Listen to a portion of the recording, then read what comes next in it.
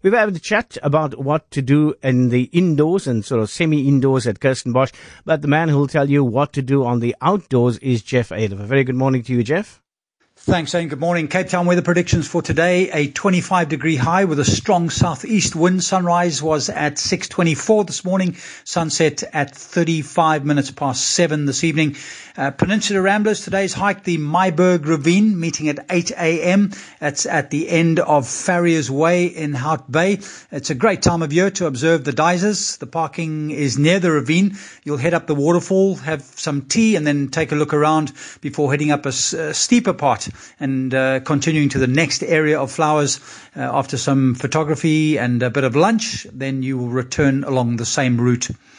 The Volunteer Wildlife Services are hosting information evenings for the public. If you are interested, you can sign up for one of their information evenings and learn more about what the VWS is all about and how you can get involved both on and off the fire line. Friends of Table Mountain group on Facebook has all the info on those dates and times of the evenings at the various stations. Those, of course, are the South Peninsula, Newlands, Stellenbosch, and the Helderberg stations. So go and have a look at Friends of Table Mountain on Facebook.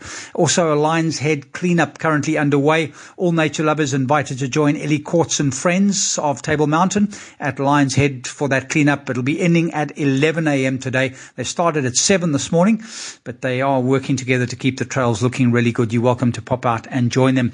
And finally, lots of excitement at the V&A waterfront on last Sunday, with the arrival of the 5 mockers in the ocean race. There will be a full program of events happening at the V&A waterfront today. The Ocean Sports Festival continuing between 10 and 3. There's going to be some canoe water polo, very rapidly growing discipline of the International Canoe Federation, and that will be happening at the V&A waterfront, so you can go and see what canoe water polo is all about. There's dragon boat racing between 1 and 6 p.m. tonight. There's also stand-up paddleboard. Cape Town are having some sprint events, the sanctioned event where competitors can go and gain points. You can also go and join the fun. And then there's also a Little Optimus sailing clinic between 5 and 7.